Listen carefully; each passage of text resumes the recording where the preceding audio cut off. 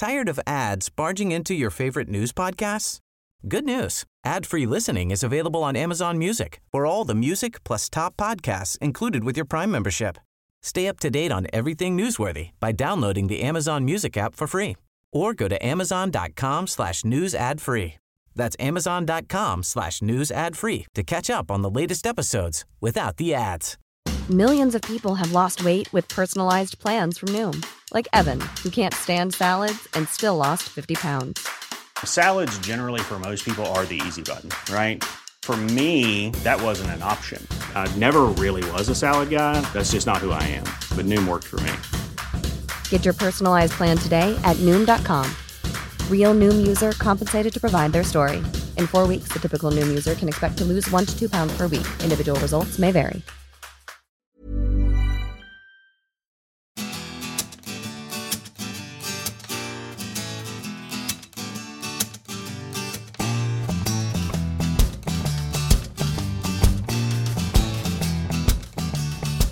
Hello, I'm Andy Parsons, and welcome to the August edition of the Slacktivist Action Group podcast. The politicians are off on their holidays, and so, of course, are we.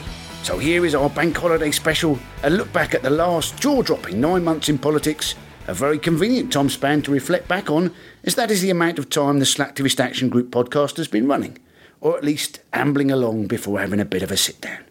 Back in November of last year, David Cameron was riding high after the first Conservative majority for 23 years, planning to call a referendum on British membership of the EU at some stage, which he would then win comfortably before heading off to a triumphant retirement in 2019, with the economy back on track and his anointed successor, George Osborne, safely at the reins of a guaranteed Conservative 2020 election victory.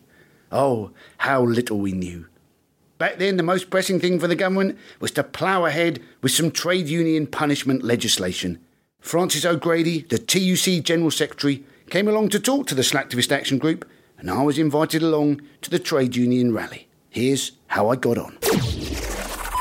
Some of the trade union legislation that the trade union rally was about, the unions were going to have to let the government know if they wanted to use Facebook and Twitter, and they would have to let them know 2 weeks in advance. And I had to make a 3-minute little speech, so I stood up and I said, well, if the unions are going to have to let the government know that they're using Facebook and Twitter, I said to the trade union rally, why don't we all let the government, and particularly Sajid Javid, the man who's putting through the legislation for the government, the business secretary, why don't we let him know that we're all using Facebook and Twitter? And I said we can let him know right now on Twitter by contacting him at Sajid Javid. And we can also contact him right now on Facebook /Sajid Javid Bromsgrove.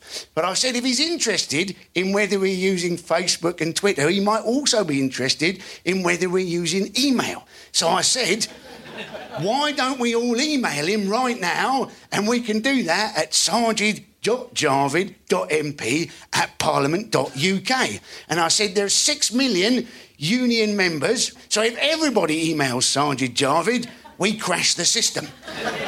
And I said if he's interested in the emails, he may be interested in whether we're using phone or not.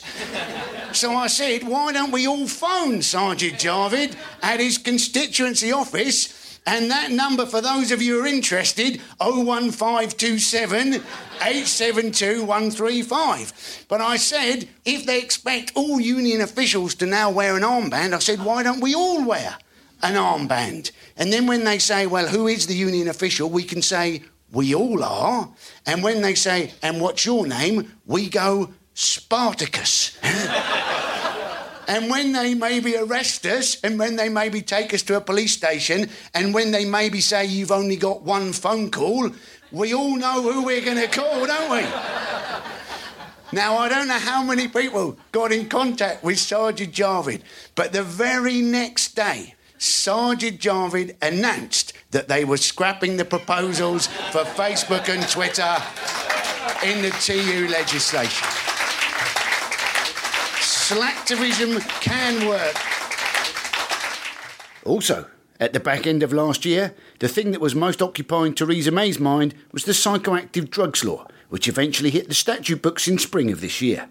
Ian Dunt, editor of politics.co.uk, came along to discuss the bill. This bill is basically a response to legal highs. quite a surprise in some ways that it's going through Parliament. I believe, given that it's been tried in Ireland, hasn't worked particularly well. No two scientists agree exactly what psychoactive actually constitutes. Somebody getting excited by the whole idea. They mentioned legal highs and the pint glass has gone over straight away. But could include, they were saying, possibly include nutmeg, incense, or a bunch of flowers. So, Interflora in a bit of trouble, Ian. Is that basically what we're saying? I mean, it almost certainly includes all of those things. If you were to take it technically, they don't really want to take it technically. What they want to do is they basically want to stay one sort of step ahead of all of the chemists. Chemists have this very clever thing. As soon as you ban a drug, they'll just slightly tweak the molecular structure of it. That way, it's legal again, and off we go. So the government wants to stop that. Its way of doing that is to just say, we ban all things which change your head. And of course, anything changes your head. I mean, a song can change your head. Food, if it reminds you of your mum's cooking, that can change your head. So there's an exception for food and for drink. There's an exception for alcohol, because, you know, we all like doing that. There's an exception for cigarettes. Today, they put in a new exception, which is for poppers.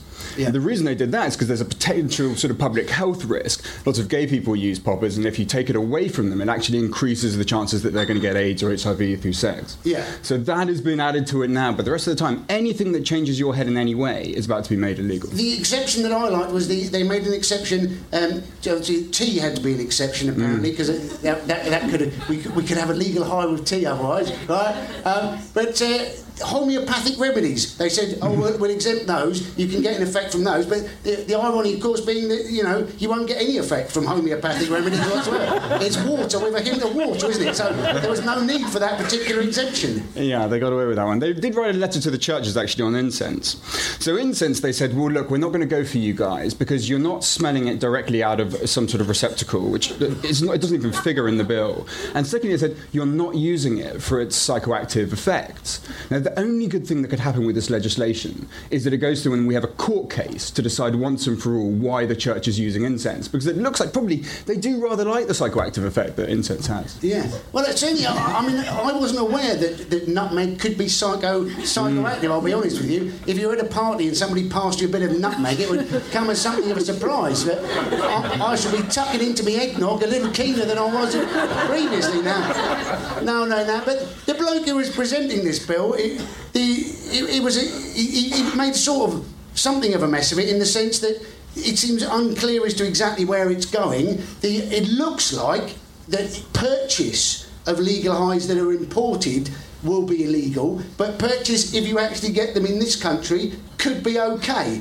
Various sort of anomalies like that kicking around in the bill. Yeah, but even that, we had to guess that bit, because he goes into the Commons chamber, the Home Office Minister, policing minister, who's in charge of the bill. Mike Penning, Conservative Hemel Hempstead, for those who are of that interested. Disturbingly accurate knowledge of the government convention you have. So he goes in, he doesn't know what on earth he's doing. He starts saying, the idea behind this bill is you don't criminalise possession, you just criminalise supply.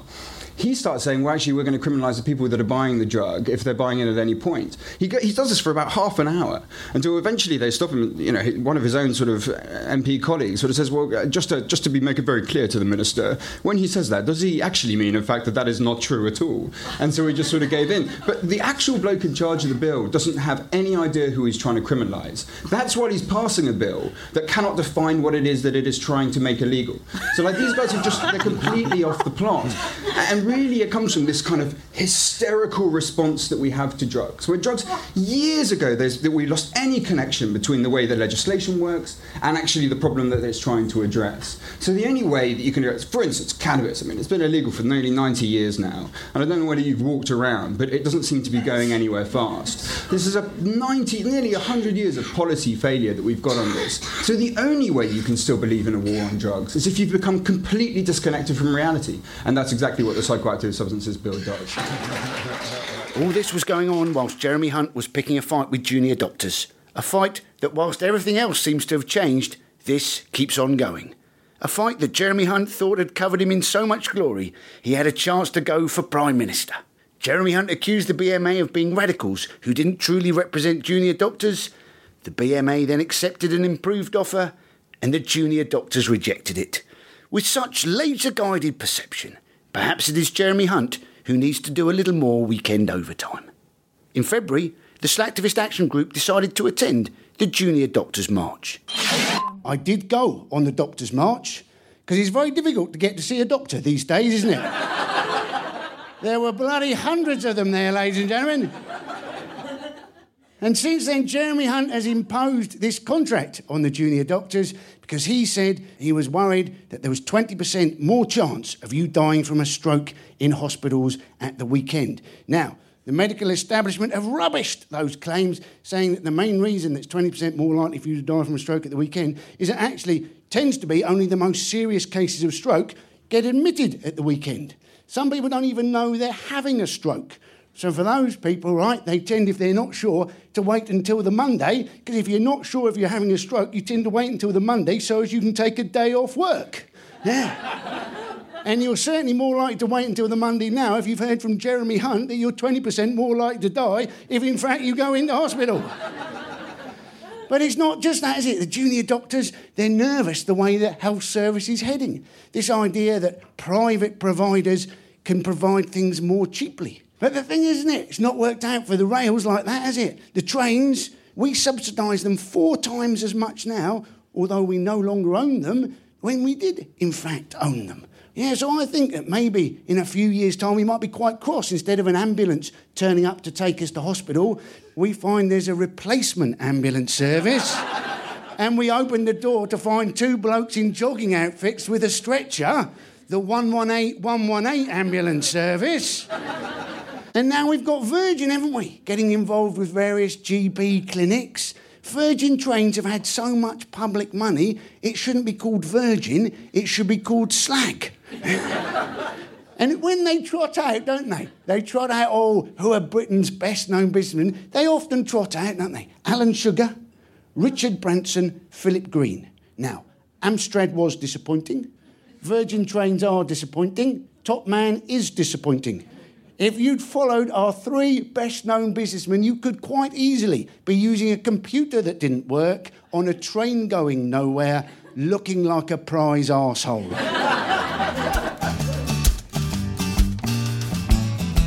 It was around this time that Margaret Hodge MP came along to talk to the Slacktivist Action Group about tax avoidance, alongside Philip Collins from The Times and Shappy Khorsandi. A chat that proved very timely, given David Cameron's denial and then retraction that he had benefited from any tax havens. So, Margaret, you were the chair of the Public Accounts Committee, the scourge of big business. We've just had Google in the news, very much so. For those of you who may have seen that Google have been a derisory amount of tax, I believe it was described as, over the last 10 years they've been making. It can be quite good fun to go on Google, put in Google Tax Avoidance UK and watch it incriminate itself. But what did you make of it, Margaret? I thought it was a derisory settlement. We interviewed Google. We interviewed them twice on the Public Accounts Committee.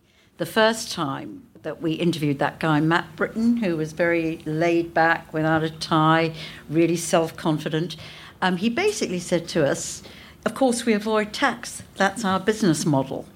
The second time we interviewed him, I think he so outraged people that the second time we interviewed him, we had a huge number of whistleblowers who told us about what Google do.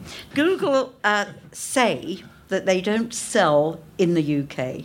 They sell into the UK. And because of that, they don't pay tax in the UK. They've got just a very small bunch of people here in the UK who are supposed to help them. What the whistleblowers showed us, we had 2 fantastic whistleblowers. One had worked for Google for 5 years.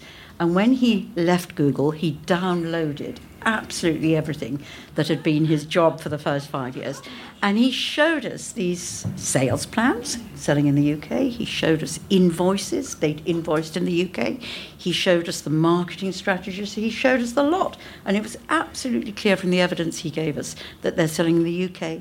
The other whistleblower that we used was a guy who was still working for Google when he came to see me. And he brought with me his wage slips. And less than 50% of his earnings were his monthly salary. The rest, more than 50%, were the commission he got, and he got a commission on sales. So armed with that, we interviewed Google. I think we proved, and I still to this day think, that their model that they claim they have, that they don't sell in the UK, is not true. And what I just don't understand is why on earth HMRC and the government don't actually take them to court to prove that it's wrong.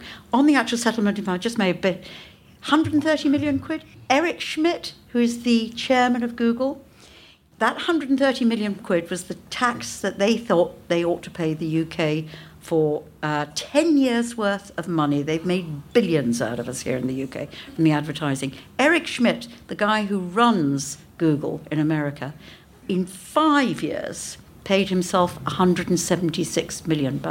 So in 5 years, he earned more than Google paid in tax to the UK. And we're their second biggest market. The intake of breath there from the Slacktivist Action Group, they're horrified, absolutely horrified. They'll be on Yahoo or Lycos tomorrow.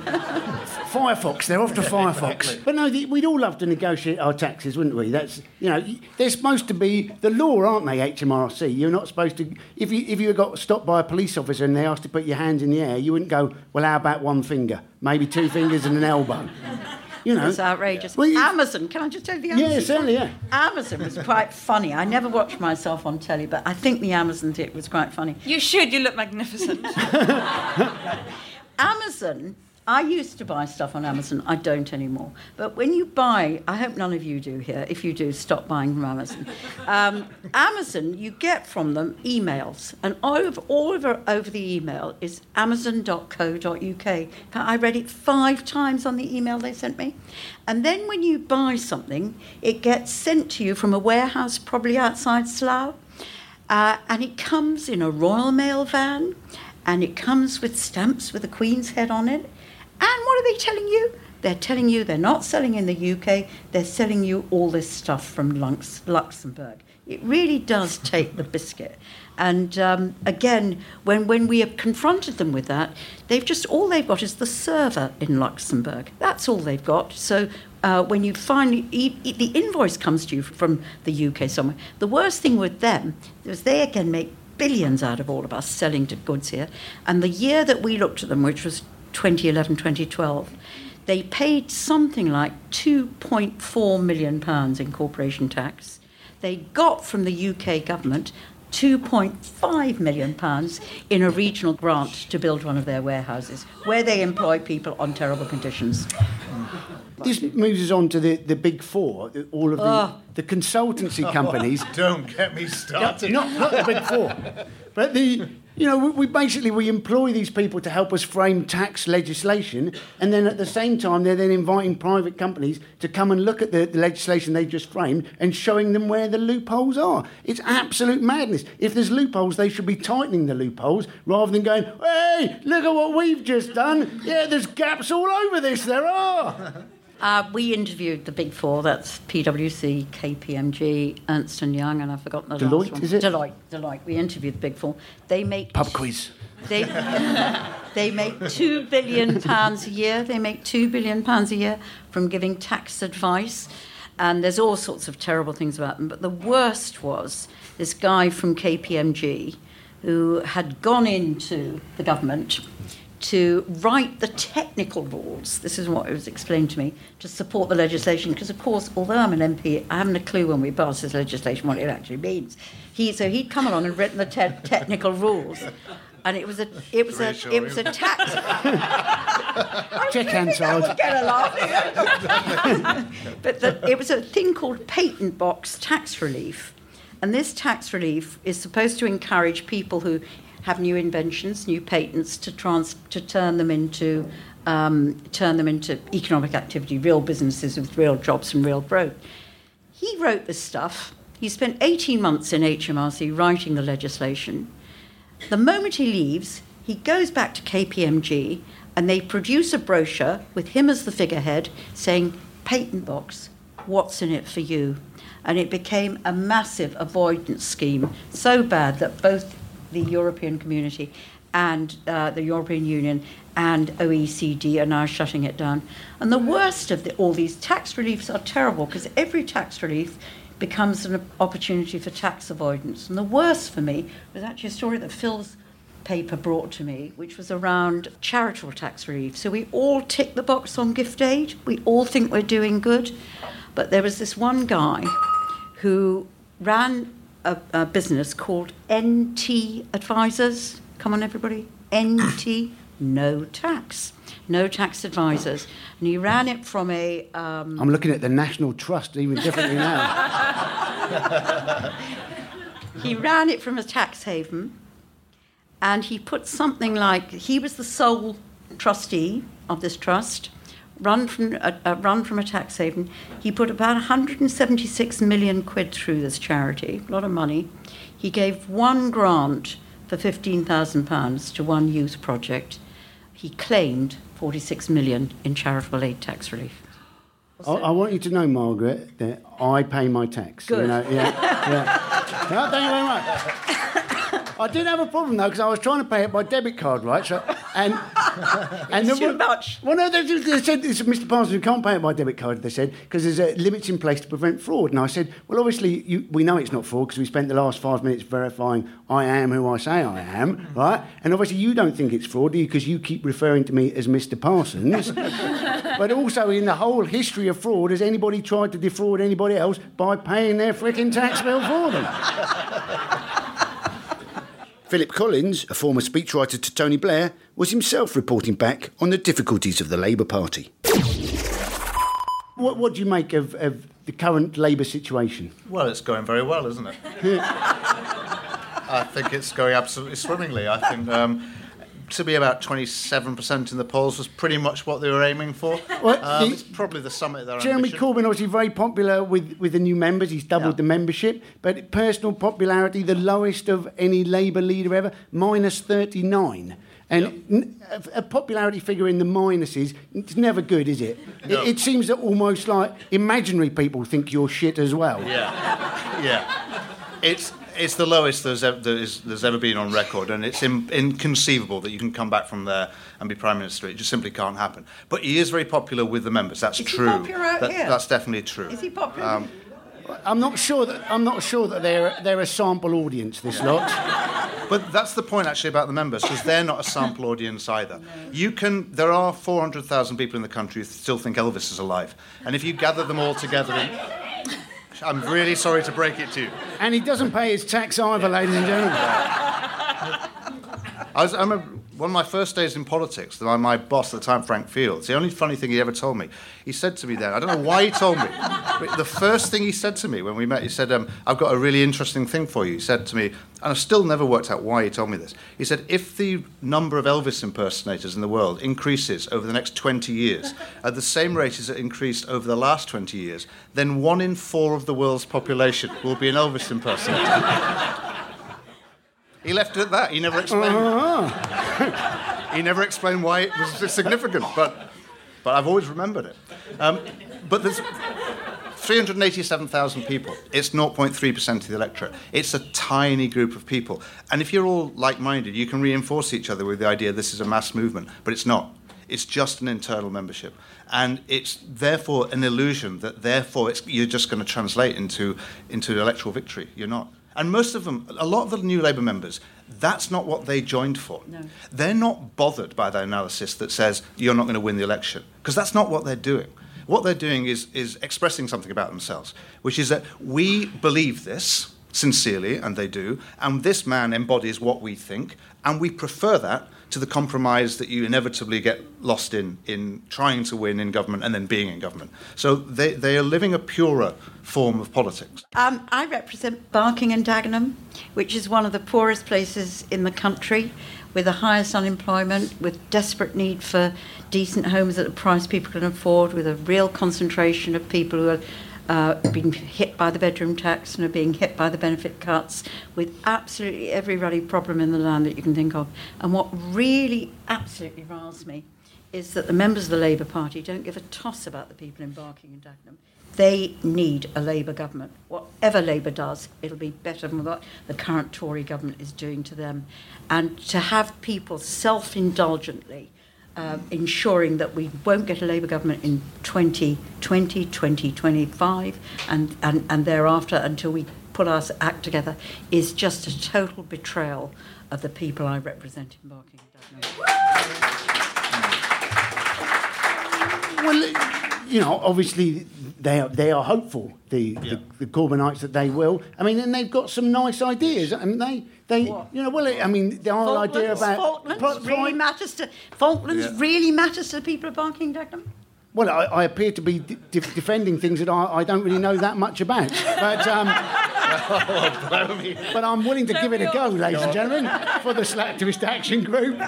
Go on, what were the nice ideas? Well, I mean, the Prime Minister's questions, this idea that, too macho, you shouldn't be Downton Abbey meets CBeebies. That's it should be more nuanced than that. It's a nice idea when he was actually suggesting questions from people that sent them in. The only trouble is now that he's kept on doing it, the slight worry is that he's only asking for more questions from the public because he can't actually think of them himself. That's and once you had a question asked by, you say, oh, this one's from Amy from Swindon, and they then come back. What you really want to know is what Amy from Swindon thought of Cameron's answer, because she asked such a good question. Precisely. It's too easy for Cameron, this. It's so easy. It's essentially to say, would the Prime Minister like to say anything about housing? And the Prime Minister, when you've been Prime Minister for a long time, you know a lot. You're really well briefed. And Cameron just sails through. It's really easy, because the tough thing comes in the follow-up questions. And that's the skill of being in that gladiatorial conquest. And Corbyn's no good at it. But why should he be good at it? Because he's never been in politics all his life. He's been in protest. You do not find somebody languishing on the backbenches for 30 years who turns out to be a totally unbidden genius. It's totally inconceivable. And you've just supposed that someone who's been in the fourth team for ages suddenly can play for Aston Villa and get them up the league table. It's a nonsense. You can't. He did get rattled, though, Cameron, last week, so much so that he said, well, I'll tell you what my mother would say, go and get yourself a proper suit, do your tie up, and go and sing the national anthem. And the thing was, he was saying, though, wasn't he? He was saying that's what his mother thought, but it was obviously what Cameron thought himself. He turned out to be this horrible traditionalist. Well, and you were thinking, well, you might as well have continued, well, why don't you just stand up straight as well? Look at me when I'm talking to you. And if you think anybody's going to trust you wearing a beard, you think again. Yeah. All of which probably goes down well. But the other thing about Prime Minister's questions is that nobody's watching. It doesn't really matter. It doesn't matter. And so reading out emails from Lucy in Swindon, it's immaterial. The things that matter, really, are how do people look on your party and think, are you going to run the economy okay? Or are you, as a potential Prime Minister, someone who I could place my trust in? And on both those questions, which have predicted election victories every single time there's ever been an election, Corbyn is so far behind the Conservatives, it's embarrassing. But the reason they have a go at you is the idea that the media is against Corbyn. And, certainly... I'm not. No, but he... Yeah, it doesn't sound like you are. Well, I'm allowed to be. But he has been described as the most dangerous man in Britain by the right-wing tabloids. Yeah, and you look rubbish. at him and you think, he's this pensioner, vegan, pacifist, atheist cyclist, the most dangerous man in Britain. He's in trouble if there's a lorry turning left and he hasn't had his vitamin B12 supplement.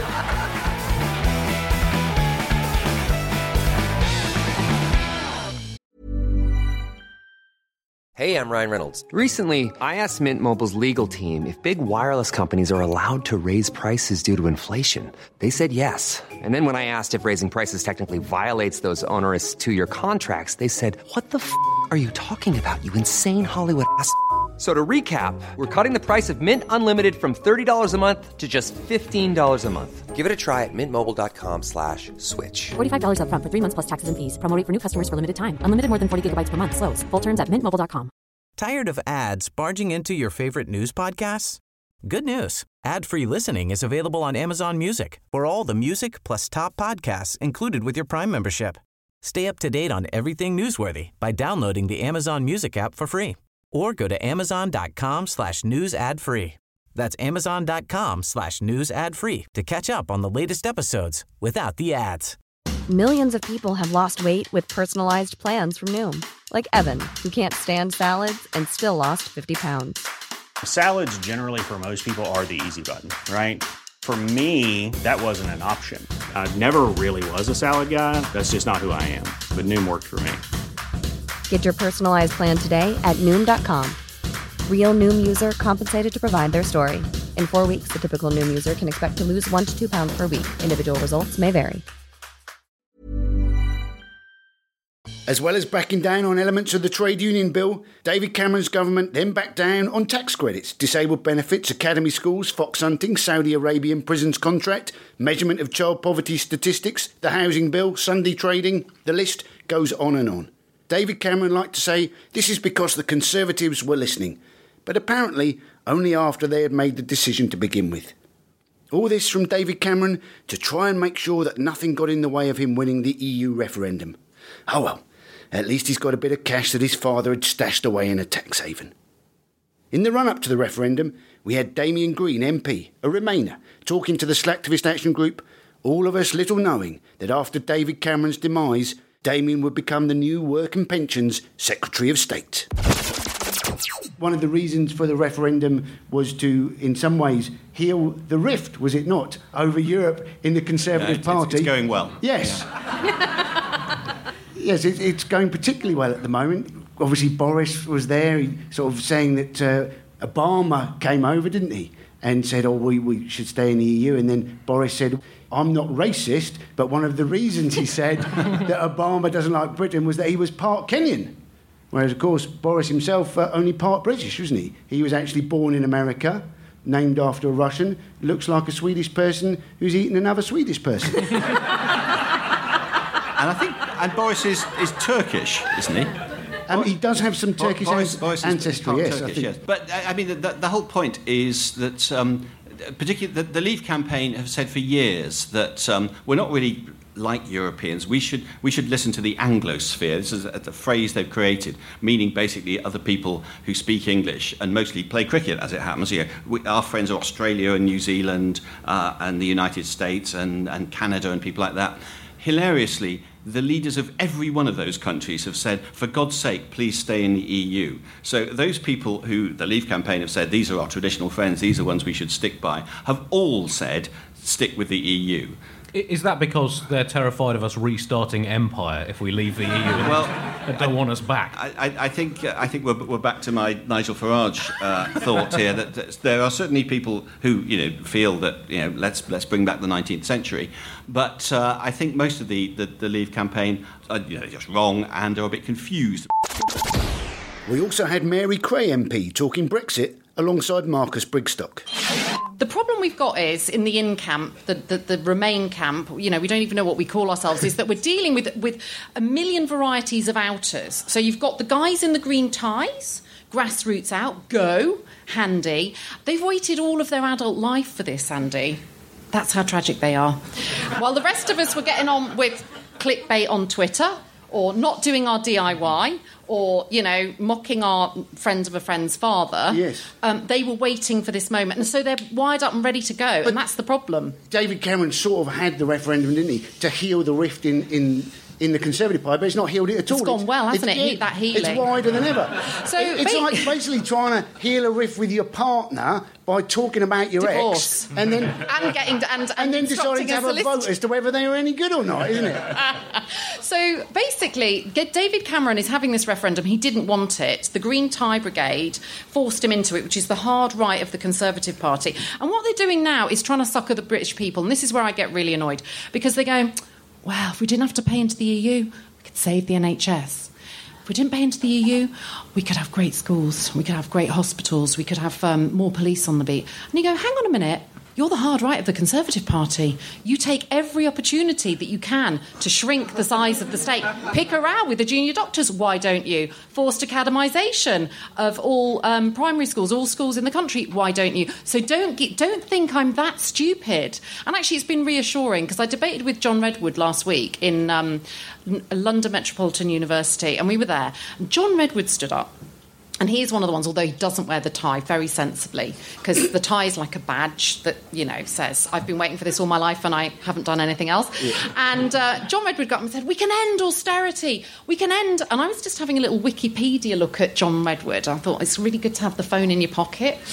And in it, I discovered that in 1995, when he was Secretary of State for Wales, he gave £100 million of his Welsh budget back to the Treasury because he didn't want to spend it on schools, on hospitals, and on police in Wales. And I don't know if there was learning the national anthem, if I remember rightly. Yeah, no, that was he was famous for that as well. And what was really reassuring was there were young people in the audience there, and they were laughing at him, and they put their hands up and they go, John, just saying, hashtag, you voted for the bedroom tax, hashtag, loser. You know, I mean, they didn't quite put it like that, but they were laughing at him. And I thought, actually, this is really good. And more people need to see more of John Redwood. They need to hear more of Boris Johnson saying, Obama, whatevs. He's a bit Kenyan, isn't he? You know, it's like Boris Johnson, the Tory Mayor of London, who's put your fares up by over 17%, close brackets. Vote Khan on May the 5th, close brackets again. Nicely done. Nicely done. See how I did that? Sorry, Sadiq, I'm not at your phone bank tonight. If someone could tweet that at Sadiq Khan, that'd be really helpful. God, I've lost my thread. Anyway, yes, Boris Johnson has now joined the Tea Party's birther movement and wants to see Barack Obama's birth certificate to prove that he has the right to comment on one of his closest transatlantic allies' positions on the in-out referendum. Well, that's it. When you come to this idea of balance, the BBC feel they need to have somebody from the Remain and somebody from the out camp, and then you look at all of the people who are Remain, and it's like the TUC, 3 major unions, IMF, CBI, largely all of the Labour, Lib Dems, SNP parties, the 4 living prime ministers, and the President of the United States. And all the dead ones. Yeah, possibly. And then you've got Boris Johnson, Nigel Farage, John Redwood, and Chris Grayling. Don't forget Marine Le Pen. They're trying to stop Marine Le Pen coming, which is very interesting, trying to put an order on her to not come against freedom of movement. You know, that's the future. They don't want people coming over here, do they? That's it. Yeah. That's what it is. Telling us what to do. But it'd be quite good rather than having one from one and one from the other. Is a representative of all those people who are for staying and a representative of all the ones who want to leave, and it will become much more obvious. Your French right-wing fascist. I think we need to hear a bit more from them. You know, because actually, if you look at the people who want us to leave, who is it? Your French right-wing politician, National Front. Your Vladimir Putin. It's all gone so well with capturing Ukraine. That's the most elegant way I've heard of somebody slagging off Vladimir Putin. You never know who's in the audience. Yeah, don't live tweet that. Yeah. It's the cycle in now. They were describing the Remain campaign as Project Fear, weren't they? And then what was it Michael Gove said last week? He said if you were remaining in the EU, it was like being a hostage locked in the boot of a car. What could be more scary than that particular image, unless that he'd added, I was in there with you. Absolutely, but also what I love about the Leave campaign is they've pictured this rosy picture, which is Norwegian. We can be, you know, trendy, be liberal, have really well-funded public services. So, you know, OK, let's park that fantasy for a moment under the Tories. And then they've gone, and then someone's gone, hang on a minute. Norway pay 80% of what we pay into the EU budget, and they still have to accept free movement of people. And they go, oh, God, we don't want that. We don't want to pay into the budget because then that's an argument gone. And we don't want free movement of people because that's another argument gone. I know. Let's be like Albania. Now, there's nothing wrong with Albania, right? I've not been there. I'm going there soon, and I've heard it's a great country, and it's, you know, it's had its problems. But I'm not sure that we want to model ourselves on a country that's got, 23% unemployment and is desperately trying to sort of come into the EU. I mean, it just doesn't make sense. So this kind of free trade area, what they're not telling us is we'd have to renegotiate the trade deals, not just with the 27 EU countries, but with all of the other countries like Albania. And when they talk about the Commonwealth, we've got 52 countries in the Commonwealth. And Churchill talked about these 3 majestic circles. You know, we've got our relationship with the United States, with the Commonwealth and with Europe. But we trade more with Ireland than we do with all 52 countries of the Commonwealth. So don't tell me, and, you know, someone said, well, why is that? You know, why? Why aren't we talking to our Commonwealth states? Like, generally, they're quite poor. Nothing to do with us, though. We didn't do it. It's very important people realise we were there to help. And we did what we could, and the fact that we left in a hurry, with leaving very straight borders. They were doing brilliantly, and when we left, it all went horribly wrong. We did them the good favour of drawing really neat, straight borders for them to make sense of, and what did they do? Skirmishes. So what I've also noticed is that the Eurosceptics also tend to be climate sceptics, and that's, sorry to butt in, yeah. that particular thing where UKIP is concerned, that is a big part of the tail that wags that particular dog. Nigel Farage's politics were galvanised at the point, I mean, where he started to mean it was when someone told him he couldn't smoke in pubs anymore.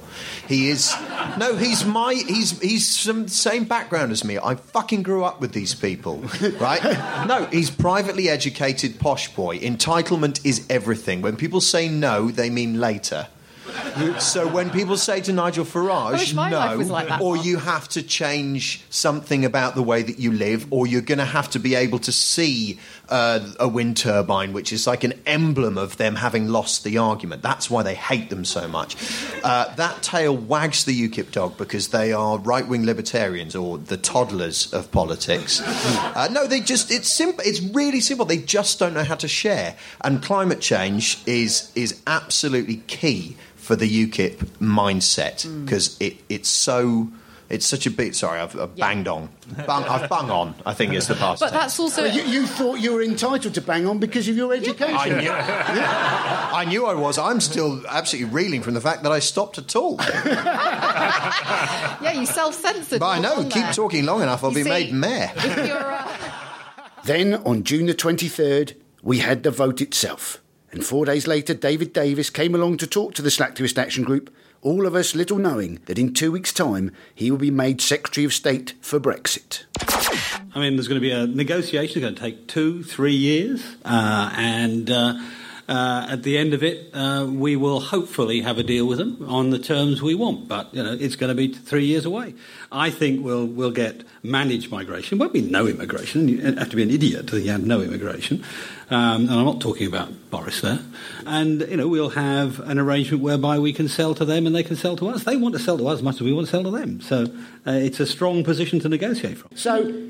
obviously, there were lies on both sides. Yeah. I mean, David Cameron said he promised us that if there was a vote leave, he would stay as long as he could, and then as soon as there's a vote leave, he left straight away. Even when he was pissing off, he couldn't even tell the truth, could he? So... do you have some sympathy for him, or as a man who defeated you in the leadership election? Count yourself lucky he was lying. He promised you World War III today.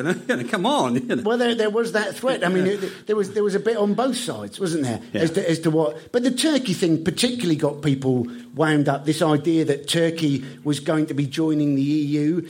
There's no way that Turkey's joining, is it? There's 35 policy areas that they apparently have to talk to the EU about. So far, they've agreed one out of 35 in 10 years of talking.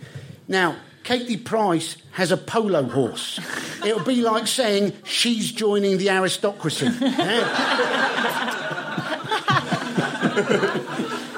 When you were asked, and in the lead-up, you had these things... did you not feel that there could have been more genuine talking from the Leave side? Oh, I think there could have been more genuine talking from both sides. I mean, take Turkey. Turkey's quite a good example. On the one hand, David Cameron said, well, I will veto Turkey forever. If you actually look at what he said 6 weeks ago in the European Union, it was Britain supports Turkey's rapid accession. So on the one hand, you had him doing that, and on the other hand, you're quite right, Leave were saying, they're going to join tomorrow, which they weren't. They never were. So you can sense from some members of the audience that people are trying to find ways of maybe not having to go through with this, and people are being accused of being sore losers. But obviously Nigel Farage himself, before the thing, said, well, if it's 52-48, there could easily be a second referendum. So, in fact, he was a sore loser before he won. Well, he was actually a loser before he won, if you remember, because he conceded at 1 minute past 10. That's right. Remember that? And then he unconceded, and then he reconceded, and then he unconceded well, again. He's got history on this, hasn't he? Because he resigned, didn't he, after the election, then 3 days later he was back as the leader. Yeah. I was looking forward to him resigning a second time, because let's face it, even Jesus hasn't made it back for a second time. It was a tactic I was hoping to use for the Cameron leadership election, but it didn't work. You know? Best of three, we can do this. Obviously, the referendum, there's now this petition. We at the Slacktivist Action Group, we quite like a petition, don't we? So, up to 3 million at the moment. There is some allegations of fraud on the petition. Just a few. Well, I was thinking if it gets up to 17 million, then they've got to at least take it seriously, although they may be taking the fraud even more seriously at that point. 70,400,001 it's got to be. So, if we can get you to look into your crystal ball, David, in terms of how do you see it progressing? Does it very much depend on who becomes the leader of the Conservative Party? When Boris is elected? Yeah, a little bit.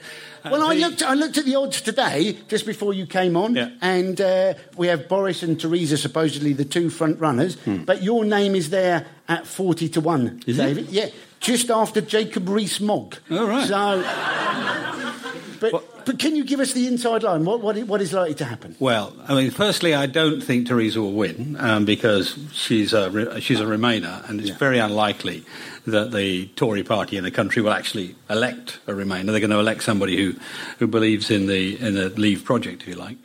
And frankly, it doesn't really make much difference which one of them wins. There'll be about 6 months of preparing the negotiation before we start. That involves going to see the Scottish Parliament, the Welsh Parliament, Welsh Assembly, Northern Ireland Assembly, getting all those sorted out, talking to the CBI, talking to all what you might call the stakeholders, the TUC, working out what their fears and concerns are.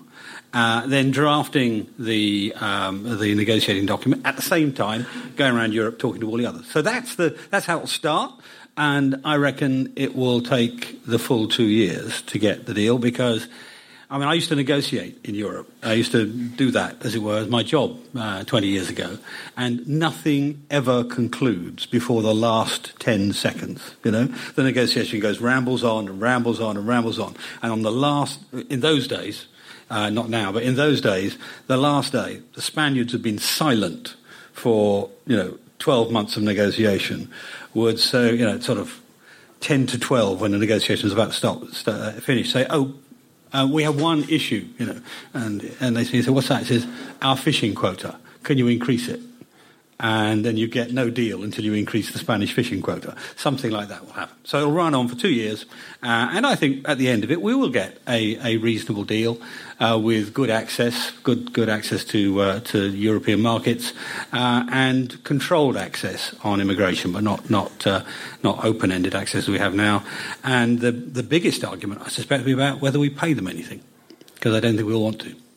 And so is your feeling that we will be part of the single market, or is your feeling that we will, not in like Norway, or you think... Yeah, I mean, the sort of arguments are, just for your audience a second, you've got the single market, which involves free access, free movement of peoples, which is the Norwegian model. You've got a variant of it, which is the Swiss model, which is loads and loads and loads of treaties, loads and loads of bilateral treaties.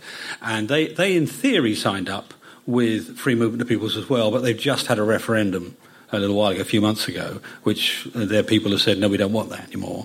So that's a sort of non-free movement model, and we'll be probably nearer to the Swiss model. But basically, yeah, we'll get access. We'll get access to the single market, and we'll be able to control our migration numbers. So Boris Johnson is an idiot, and Theresa May will not be Prime Minister, and we are going to get something near to the Swiss model when it comes to negotiating Brexit. We will see. What will the autumn hold? Well, who knows? But the Slacktivist Action Group will be there. We're at the Soho Theatre on the last Monday of every month, if you fancy seeing it live, and the podcast will be out the day after, if we get our act together. In September, the guests are Rich Hall on a possible Trump presidency, Julia Hartley-Brewer, and Andrea Leadsam's campaign manager Tim Lawton MP. In October, we have Russell Howard and Vince Cable. In November, there's Chuka Umunna MP, the Fleet Street Fox and Henning Vane. And in December, we'll be joined by Dr Sarah Wollaston MP and The Guardian's Michael White. The Slacktivist Action Group podcast is free, still free. So please subscribe. It's just one click on the link that says subscribe. It helps us keep it free, and all it means is that you don't have to do anything at all to get the next episode. So it's the Slacktivist way of doing things. Please also do tell your friends about the podcast. Spread the word.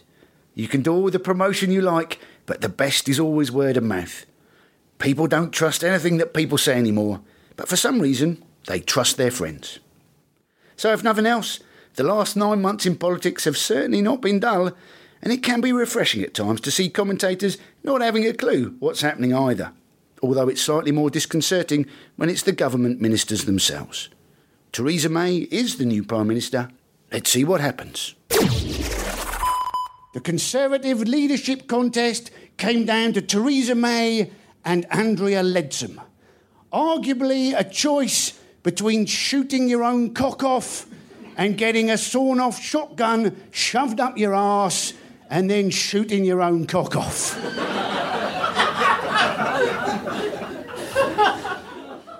In the end, Andrea Leadsom, she had to drop out, didn't she? Why did she have to drop out? She wanted to manage the top job. In the end, she couldn't even manage her own CV.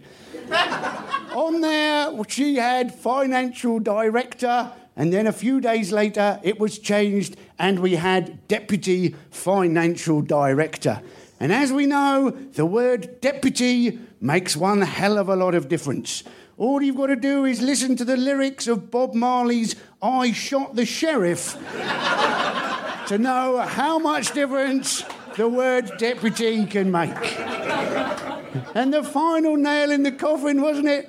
She said that she was better equipped to be Prime Minister because she was a parent. But let's remember David Cameron, Gordon Brown and Tony Blair were all parents, and they all managed to fuck it up, didn't they? Tony Blair still insisting, even after the Chilcot report, that we live in a much safer world without Saddam Hussein. Now, I'm not sure I didn't prefer the more dangerous world with Saddam Hussein, a world when you could get on a train, see an unattended package and think, ooh, I think I'll have that. Because what was Brexit really? Brexit was a vote, wasn't it? That said 52% of people didn't feel that globalisation was working for them. Now, why wasn't it working? Well, at least part of that is to do with austerity. The tragedy seems to be that now having vote leave, that austerity is to continue for that much longer. Essentially, you could compare Brexit Britain to somebody who'd spent years and years trying to suck their own knob by doing loads of yoga. And then just as they'd got to the stage where they could just about fit the end of their knob in their mouth, they'd sneezed and bitten the tip off.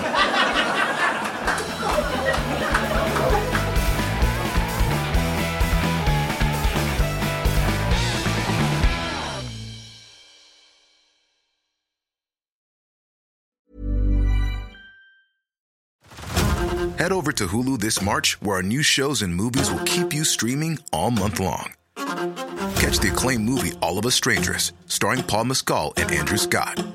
Stream the new Hulu original limited series We Were the Lucky Ones with Joey King and Logan Lerman. And don't forget about Grey's Anatomy.